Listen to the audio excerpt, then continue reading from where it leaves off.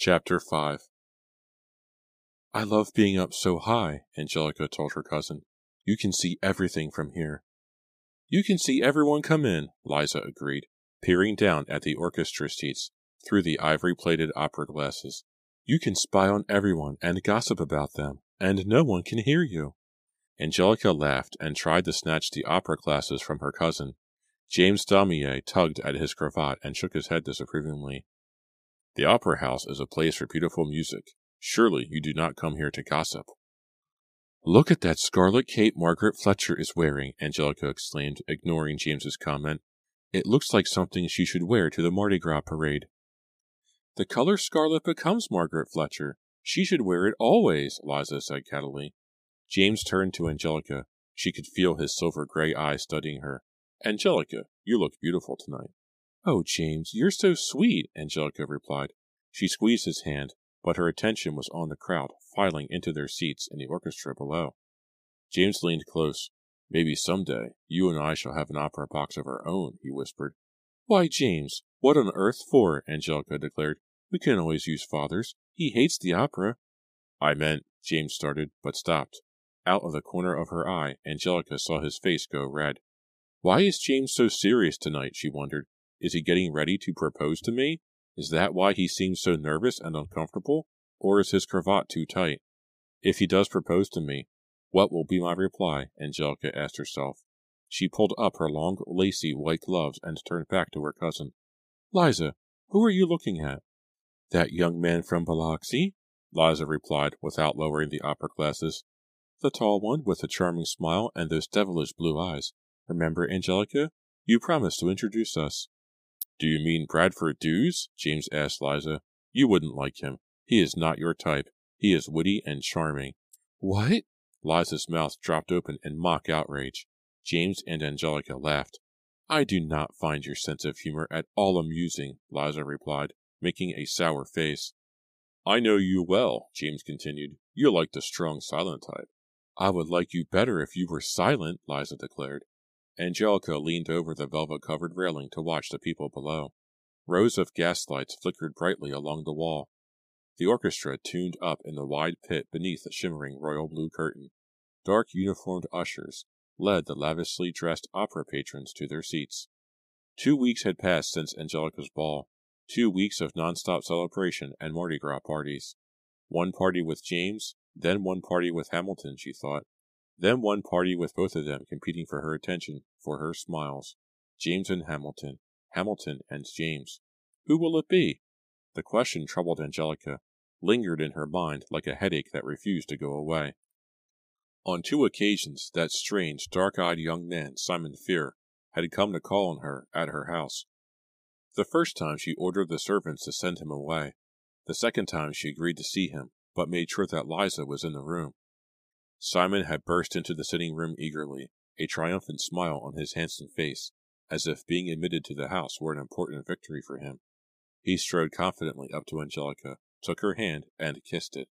Angelica heard Liza gasp, shocked by the young man's bold behavior. The visit had been a short one since there was no adult available to chaperone. Angelica introduced Simon to her cousin. Simon greeted Liza warmly, then ignored her, rudely staring the whole while into Angelica's eyes.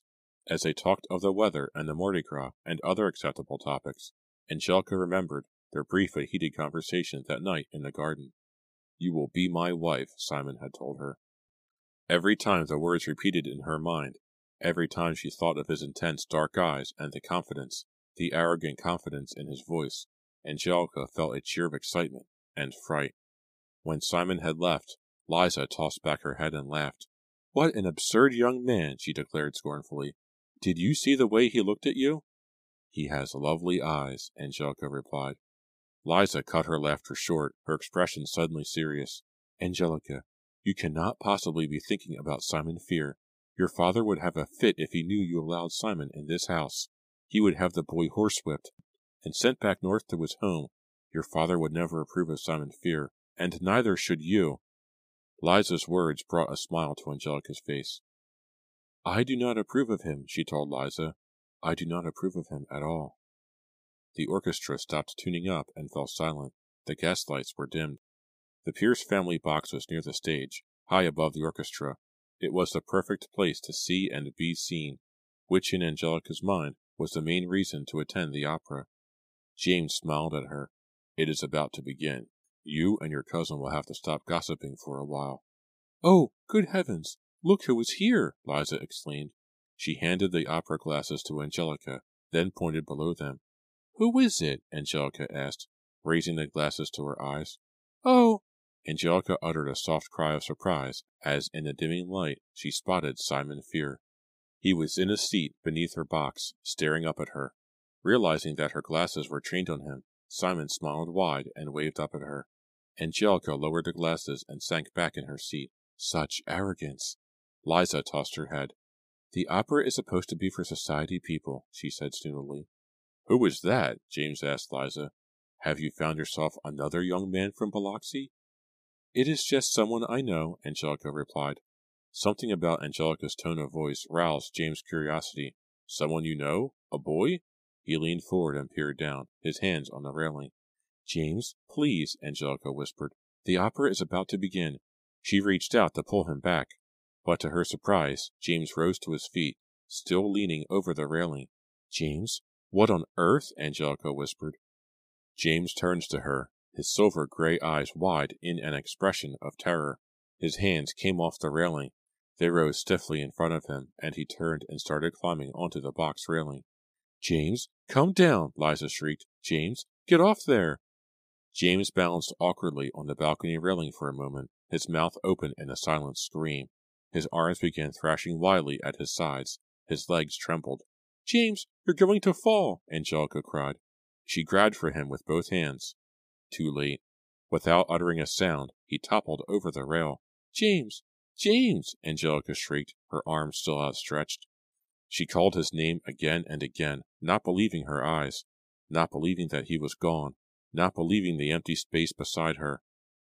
And then her high-pitched screams blended in with the other startled cries and shrieks of horror that filled the darkened hall. Chapter 6. Simon watched the body plunge from the box. It hit with an echoing thud in the aisle. Then, as horrified screams rose up in the darkness, Simon tucked the silver pendant under his dress shirt and quickly made his way to the aisle. A few moments later he entered the private box to find Angelica and her cousin comforting each other, their tear-stained faces filled with disbelief. Liza's shoulders heaved as she sobbed. Her face was buried in her gloved hands. Angelica gazed up, startled to see Simon. She brushed away the tears from under her eyes. I am so sorry for you, Angelica, Simon said softly, his dark eyes locked sympathetically on hers. So sorry, so sorry. Did you see him fall? Angelica asked Simon.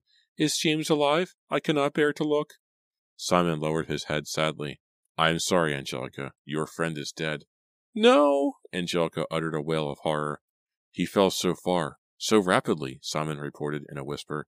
I saw him land on his head. I am sure he died instantly. Angelica shuddered and shut her eyes. He did not jump, Simon heard Liza cry in a shrill, frightened voice. Why would James jump? Why did he climb onto the railing? If I can be of any help, Simon offered Angelica, his hand placed lightly on her trembling shoulder. Please know that you can always rely on me. Angelica leaned against her father and allowed him to lead her into the sitting room. As they walked, she pulled off her black bonnet and tossed it onto a chair. It was a good funeral, Henry Pierce said, in his gruff rumble of a voice. He was a burly, red-faced man with a thick black mustache, and his appearance was as gruff as his voice.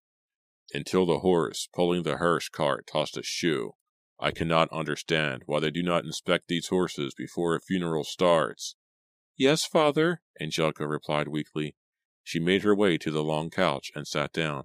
You look very pale, her father muttered, narrowing his blue eyes as he studied her. I wish you were stronger, Angelica. Yes, father. You have stood up well under this tragedy, he remarked, shaking his head sadly. He tisk-tisked, his mustache rolling up and down. James Damier was a fine young man. Angelica sighed. She wished she could change her dress. The heavy black wool was hot and uncomfortable. Hamilton Scott will be a very suitable husband for you, Mr. Pierce said, striding to the window. I have spoken to his father. who approves the match wholeheartedly. Father, please do not force me to think about marriage now. Not on the day of James's funeral, Angelica said in a quivering voice. I feel so lightheaded and fluttery. I am afraid I may swoon again. Save your strength, daughter. We will discuss it when you are feeling stronger. Mr. Pierce pulled back the window curtains. Bright yellow sunlight streamed into the room. Angelica blinked, waiting for her eyes to adjust to the brightness. Ah, Liza, you are here, she cried, turning to the door. Liza entered the room unsteadily, her black bonnet still covering her head, the hem of her black dress grazing the floor. Funerals are so sad, Angelica, she wailed. The funeral of a fine young man is especially sad, Mr. Pierce agreed solemnly. Would you girls care for tea? I shall alert the staff. Angelica watched as her father left, her hands folded tightly in her lap. It was a pretty funeral, she stammered, motioning for Liza to sit down beside her. All those flowers. Liza pulled off her long black gloves and let them fall to the floor. She sat down beside her cousin and put a hand gently on her arm. How are you, Angelica? I feel better now that father has left my side, Angelica admitted, covering Liza's hand with hers. He means well, but he cannot stop talking about Hamilton Scott. But, I mean with James dead, the word caught in Angelica's throat. With James dead, she started again. Father is urging me to accept Hamilton. Father thinks it best that Hamilton and I announce our betrothal and marry as quickly as possible. But do you care for him, Angelica? Liza asked. Angelica replied with a pained sigh. She squeezed her cousin's hand. Simon has been such a comfort these past few days, Angelica offered, focusing on the window. He has been so considerate, so understanding. Angelica, Liza exclaimed, unable to conceal her disapproval. I had no idea you were seeing Simon Fear. He has paid me visits, Angelica said, still avoiding her cousin's stare. He has been very kind. I do not know why you are so suspicious of Simon, Liza. Just because he is a northerner, and does not come from wealth. I do not trust him. That is all, Liza replied sharply. She shifted her weight on a couch. You avoided my question about Hamilton. How do you feel about Hamilton, Angelica? Do you care for him? Before Angelica could reply, the butler appeared in the sitting-room doorway. Mr. Hamilton Scott is here, he announced. Shall I show him in, miss? Simon Fear leaned against the white picket fence and stared at the sprawling mansion. From his vantage point, Simon could see clearly into the sitting-room window. How considerate of Mr. Pierce to pull the curtains back for me, Simon thought. A carriage came clattering by, pulled by two handsome black horses. Simon bent and pretended to clean something off his boot. When the carriage had passed, he took his place again beside the fence. He saw Hamilton Scott enter the room and make his way to the couch where Angelica and Liza were seated. Hamilton bowed low and kissed Angelica's hand. How very gallant you are, Hamilton, in your boyish way, Simon thought cruelly, feeling the three-clawed pendant heat up under his shirt. How unfortunate for you, Hamilton, that the next funeral will be yours, and then I shall be the one in the sitting-room, bowing low to kiss dear Angelica's hand. Chapter 7.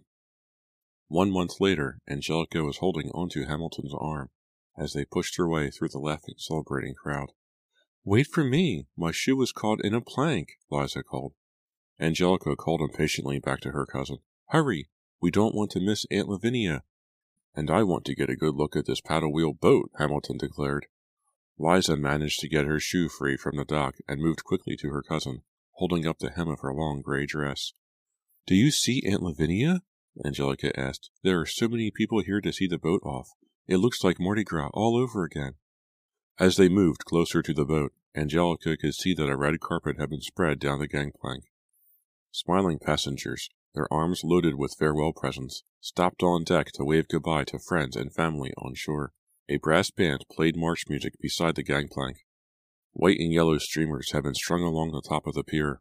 Horse-drawn taxis pulled up to let off more passengers. There she is, Liza exclaimed. Aunt Lee! Aunt Lee! Angelica and Hamilton pushed past a man pulling an enormous black steamer trunk and hurried up to greet Angelica's Aunt Lavinia. Why, there you are, Aunt Lavinia cried happily. My goodness, I thought I missed you. Angelica's aunt was a large, robust-looking woman. Her blue traveling bonnet matched the blue of her eyes. Her round cheeks were flushed with excitement, She had traveled to New Orleans for Mardi Gras, but now was returning home to Memphis. There were hugs all around. Angelica introduced Hamilton, who said something, but his words were drowned out by an ear-shattering blast from the boat whistle. "Oh my, I had better be boarding," Aunt Lavinia exclaimed. "It was so nice of you to see an old aunt off." More hugs. Then Angelica's aunt gathered her belongings in her arms and started toward the gangplank. "She is a dear," Liza said, waving to her aunt. "This boat will make it upriver to Memphis in no time," Hamilton remarked. "Look, it has 2 paddle wheels. That should double its speed." Another blast of the whistle made Angelica cover her ears. She tugged on Hamilton's arm. "There is no one on that pier," she said, pointing. "Come on, we can get a better view when the boat pulls away. We shall be right on the water." Liza hesitated. "That pier is roped off, Angelica. I do not think they want us to stand there." "We can stand there if we want," Hamilton said. "Come on, I want to be as close as I can when the boat starts to move." With Hamilton in the lead, the 3 of them ducked under the rope and stepped out to the edge of the pier. Below them, the water lapped against the wooden pilings, the water green and golden, shimmering in the bright afternoon sunlight. "I can see fish down there. Look, a whole school of them," Hamilton said, bending over the edge of the pier and pointing into the gently rocking water. I don't think we should be here," Liza stammered. She glanced around uncomfortably. "No one cares if we watch from here," Angelica told her cousin. The last passenger had boarded, Angelica saw. The gangplank had been pulled on board. 2 young sailors in white suits were rolling up the red carpet. The band started braying out another march. Angelica shielded her eyes with one hand and searched the deck for her aunt. She felt a tap on her shoulder. "Turn around," Liza instructed in a hushed voice. "Look who is here." Confused, Angelica followed her cousin's gaze. To her surprise, Simon Fear was standing at the edge of the crowd. He had a hat pulled down over his forehead. His hands were stuffed into the pockets of a gray coat. "How strange," Angelica thought, staring intently at him. "Why is Simon here? He doesn't appear to be seeing anyone off." With 2 short blasts of its whistle, the paddle boat began to pull away from the dock, its wheels spinning slowly, churning the water. Peering back toward the crowd, Angelica saw Simon pull something from his coat pocket. The silvery object caught the light of the sun. Simon raised the object high. Angelica shook her head, then turned to watch the boat depart. "What a strange young man he is," she thought, an amused smile spreading across her face. Another blast of the whistle. The boat began to pick up speed. Behind Angelica, the crowd waved and cheered. Angelica watched the twin paddle wheels turn, creating 2 frothy waterfalls as the boat pulled away. She glanced back. Simon hadn't moved. He still held a silvery object high in one hand. "Hamilton, this is exciting, isn't it?" she asked. "Hamilton? Hamilton?" He had been standing by her side at the edge of the pier. Where had he disappeared to? "Liza, have you seen him?" Angelica started, but her voice caught in her throat as she glanced back at the boat, and then she started to scream. Chapter 8. "Did he fall?" Liza cried. "Did he fall?" She grabbed Angelica, repeating the question. "Did he fall?" "Hamilton! Hamilton!" Angelica screamed, raising her hands to her cheeks. She watched Hamilton disappear under the golden green water, and then she saw him rise up again as if floating on air. "Hamilton! Hamilton!" As Angelica gaped in horror, she saw that Hamilton was caught in the blades of the paddle wheel. "No! Oh, please, no!" she shrieked. His limp body rose up, then made a loud crunching sound as it was crushed between the wheel with the boat. It plunged back into the water, then was dragged up again, only to be crushed with another loud crunch. "Did he fall? Did he fall?" Liza repeated the question breathlessly, crazily, strands of her brown hair loose and blowing wildly about her head. Tears streamed down her face. Hamilton disappeared under the water. Then his lifeless body rose again. His arms waved helplessly. His head, the skull crushed beyond recognition, rolled back, then forward as the wheel carried him into the boat again. The water pouring off the big paddle wheel was pink, stained with Hamilton's blood. "No, oh no, please no," Angelica moaned, unable to take her eyes off the gruesome scene of horror. "Did he fall? Did he fall?" Liza continued her stunned refrain, her eyes rolling crazily in her head. Suddenly, Angelica felt a firm arm around her waist. Uttering a soft cry of surprise, she turned to see Simon at her side. "Simon!" she cried in a high voice she didn't recognize. "Simon, he..." She pointed to the boat. Poor Angelica, Simon said softly, holding her tightly. Poor Angelica, you have suffered so much. Angelica, it is a pleasure to see you out of your mourning clothes, Henry Pierce said, smiling beneath his dark mustache. He gently placed a hand on her shoulder in passing. You are feeling better. Angelica nodded, but didn't return his smile. She smoothed her shiny black hair. 2 months have passed, Father. I felt it proper to end my mourning for Hamilton. Mr. Pierce made his way to the window and peered out into the evening darkness.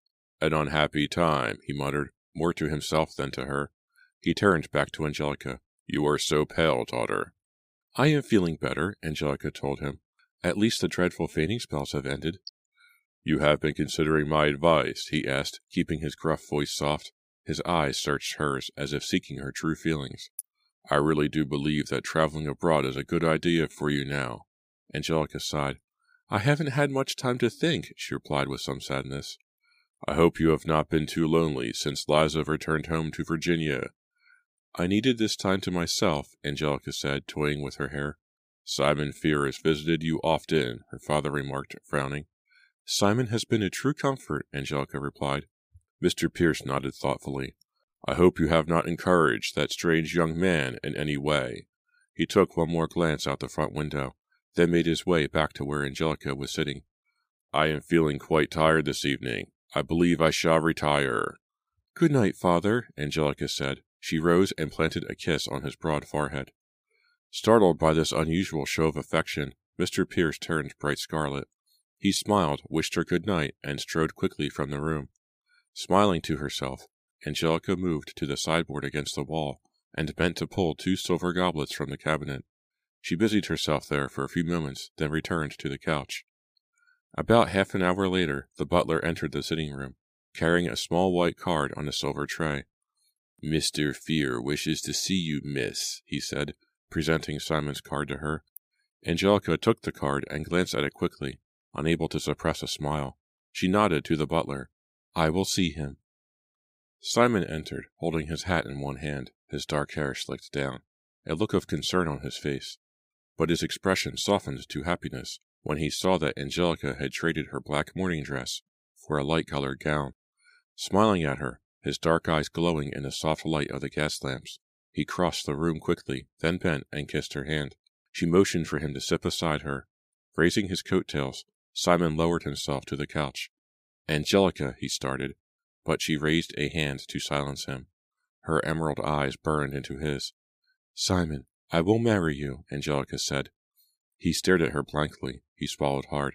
Simon, did you not hear me? Angelica demanded. I said that I will marry you. I am so, he stammered. Angelica tossed back her head and laughed. Why, Simon, I have never known you to be tongue-tied. Simon blushed. My dear Angelica, I am so overcome with happiness that I am speechless. He took her hand in both of his. I am thrilled, Angelica. I am the happiest man in all of New Orleans. I am bursting with happiness, I swear it. Angelica jumped to her feet and walked quickly to the sideboard. Simon, let us have a toast, she said happily. A toast to our marriage, to our happiness. She filled the 2 silver goblets from a silver pitcher. Simon crossed the room and took one of the goblets from her hand. To years and years of wedded happiness, he proclaimed, beaming at her. The silver goblets clinked. They stood in front of the sideboard, their goblets raised, their faces glowing in the soft gaslight. Then, to Angelica's surprise, Simon's expression darkened. I must tell you something now, dear Angelica, he said, lowering his voice to a whisper. She gazed back at him expectantly, her eyes locked on his. I love you so much, Simon said. So much. I would do anything for you. He hesitated. Yes, dear, Angelica replied impatiently. What is it? I was so determined to have you. Nothing. No one could stand in my way, Simon continued, his eyes sparkling now. Yes?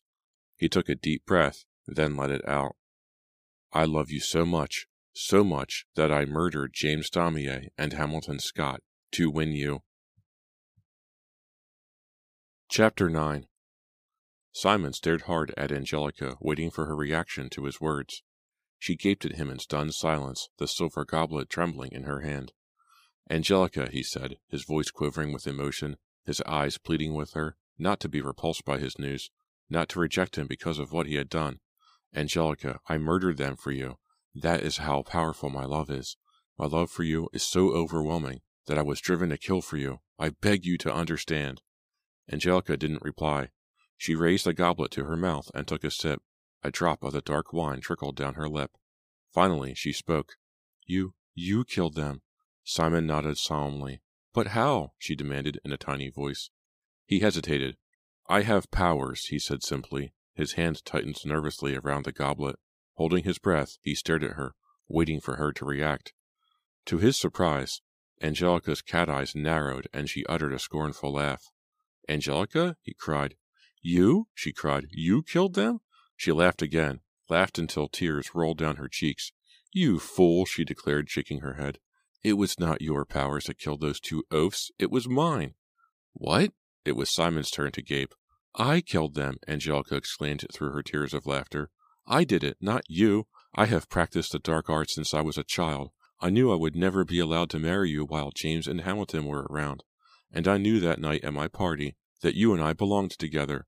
But, Angelica, she raised a hand to silence him. I could not marry James or Hamilton. They were both innocents, both lacking in imagination, both lacking the evil it takes to enjoy this world. So I cast spells. I murdered them both, Simon. I made James leap off our opera box railing. I made Hamilton fly off the pier into the paddle wheel. I murdered them for you. For us. Simon swallowed hard in stunned silence.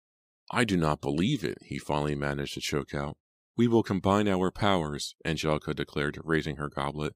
Yes, yes, Simon agreed, quickly recovering from his shock. Yes, Angelica, my dear. Together, nothing can stop us from getting what we want. Angelica's smile faded. Only one thing can stop us, Simon, my love. One very powerful thing. My father. He will never approve of you. He wants to send me to Europe to get me away from you. Come, let us see him at once, Simon cried, his dark eyes sparkling with excitement. He grabbed Angelica's hand and began to pull her. Simon, stop. Where are you taking me? We cannot see father yet. We have no plan. Simon, we need a strategy. Ignoring her pleas, Simon pulled Angelica toward her father's bedroom. They stopped short in the doorway when they saw Henry Pierce lying sprawled on his back on the bedroom carpet. His face was bright purple, his mouth was frozen open, his lifeless eyes gazed up at the ceiling like clouded glass marbles. Simon, Angelica gripped Simon's sleeve. Is he dead? The doctor will believe it was his heart, Simon said softly, unable to keep a smile from forming on his handsome face. No, Angelica cried, dropping to her knees beside her father's dead body. Father! She raised her eyes slowly to Simon. You did it? You did it for me? For us, my darling, Simon replied. I murdered your father before I came into the sitting room. I knew it was the only way we could be together. Oh, thank you, Angelica cried, jumping up and throwing her arms around him. We are wealthy now, Simon. We are wealthy and free. They hurried back to the sitting room and raised their silver goblets. Let us drink, Angelica urged. To us. She clinked her goblet against his. They both drank. Delicious, Simon declared. So bitter and sweet at the same time. He smiled at her knowingly. It isn't wine, is it? No, Angelica replied, returning his grin. It isn't wine. It is blood. Simon snickered and stared into the goblet. You are full of surprises tonight, Angelica. He wrapped an arm around her slender shoulders. Then they tilted the goblets to their lips and drank, allowing the rich, dark liquid to flow down their chins. Village of Shadyside, 1900. Nora Good dropped the pen and tried to stretch the cramps from her aching fingers. Yawning, she stared at the narrow window on the bare gray wall. Morning sunlight cast a small yellow rectangle over the dark floorboards. Soon they will be coming, Nora thought, turning her eyes to the door. I must finish my story before they come. I must leave this written record for all to see. The evil that has followed the Fear family through the generations must be known. Otherwise it will never stop. She raised a crust of bread from the metal pan of food that had been left for her, and dipped it into the cold yellowish gravy.